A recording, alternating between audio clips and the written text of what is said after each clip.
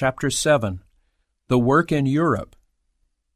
Written at St. Helena, California, December 7, 1902.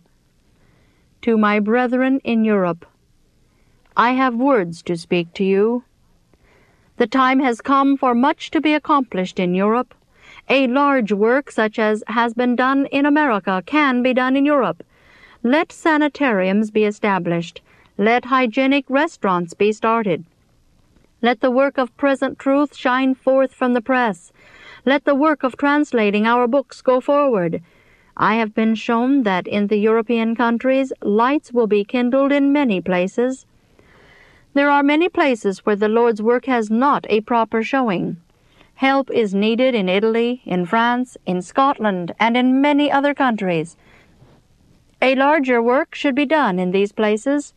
Laborers are needed. There is talent among God's people in Europe, and the Lord desires this talent to be employed in establishing all through Great Britain and the continent centers from which the light of His truth may shine forth. There is a work to be done in Scandinavia. God is just as willing to work through Scandinavian believers as through American believers. My brethren, bind up with the Lord God of hosts. Let Him be your fear, and let Him be your dread. The time has come for His work to be enlarged. Troublous times are before us, but if we stand together in Christian fellowship, none striving for supremacy, God will work mightily for us. Let us be hopeful and courageous. Despondency in God's service is sinful and unreasonable. He knows our every necessity. He has all power. He can bestow upon His servants the measure of efficiency that their need demands. His infinite love and compassion never weary. With the majesty of omnipotence He unites the gentleness and care of a tender shepherd. We need have no fear that He will not fulfill His promises. He is eternal truth. Never will He change the covenant that He has made with those that love Him. His promises to His church stand fast forever. He will make her an eternal excellence, a joy of many generations.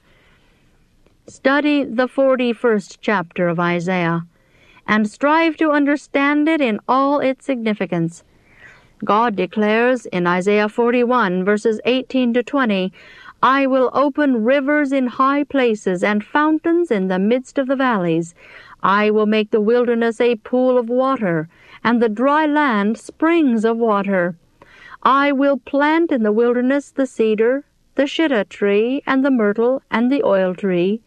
I will set in the desert the fir tree, and the pine, and the box tree together, that they may see and know and consider and understand together that the hand of the Lord hath done this, and the Holy One of Israel hath created it. He who has chosen Christ has joined himself to a power that no array of human wisdom or strength can overthrow. Fear thou not, for I am with thee, he declares.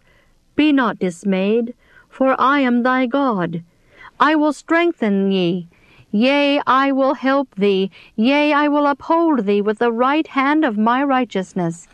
I, the Lord thy God, will hold thy right hand, saying unto thee, Fear not, I will help thee. Verses 10 and 13. To whom then will ye liken me, or shall I be equal? Saith the Holy One. Lift up your eyes on high, and behold who hath created these things, that bringeth out their host by number. He calleth them all by names by the greatness of His might, for that He is strong in power, not one faileth. Why sayest thou, O Jacob, and speakest, O Israel, My way is hid from the Lord, and my judgment is passed over from my God? Hast thou not known? Hast thou not heard that the everlasting God, the Lord, the Creator of the ends of the earth, fainteth not, neither is weary? There is no searching of His understanding. He giveth power to the faint, and to them that have no might He increaseth strength. Even the youths shall be faint and be weary, and the young men shall utterly fall. But they that wait upon the Lord shall renew their strength. They shall mount up with wings as eagles. They shall run and not be weary, and they shall walk and not faint. See Isaiah chapter 40, verses 25 to 31.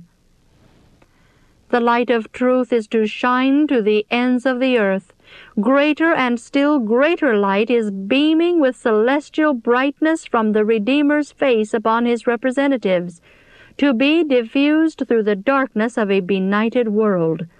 As laborers together with him, let us pray for the sanctification of his Spirit, that we may shine more and more brightly.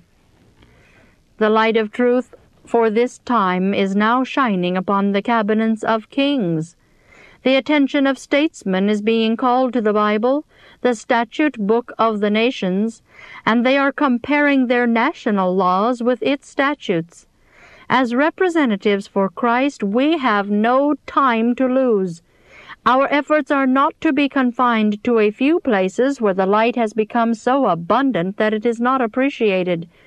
The gospel message is to be proclaimed to all nations and kindreds and tongues and peoples.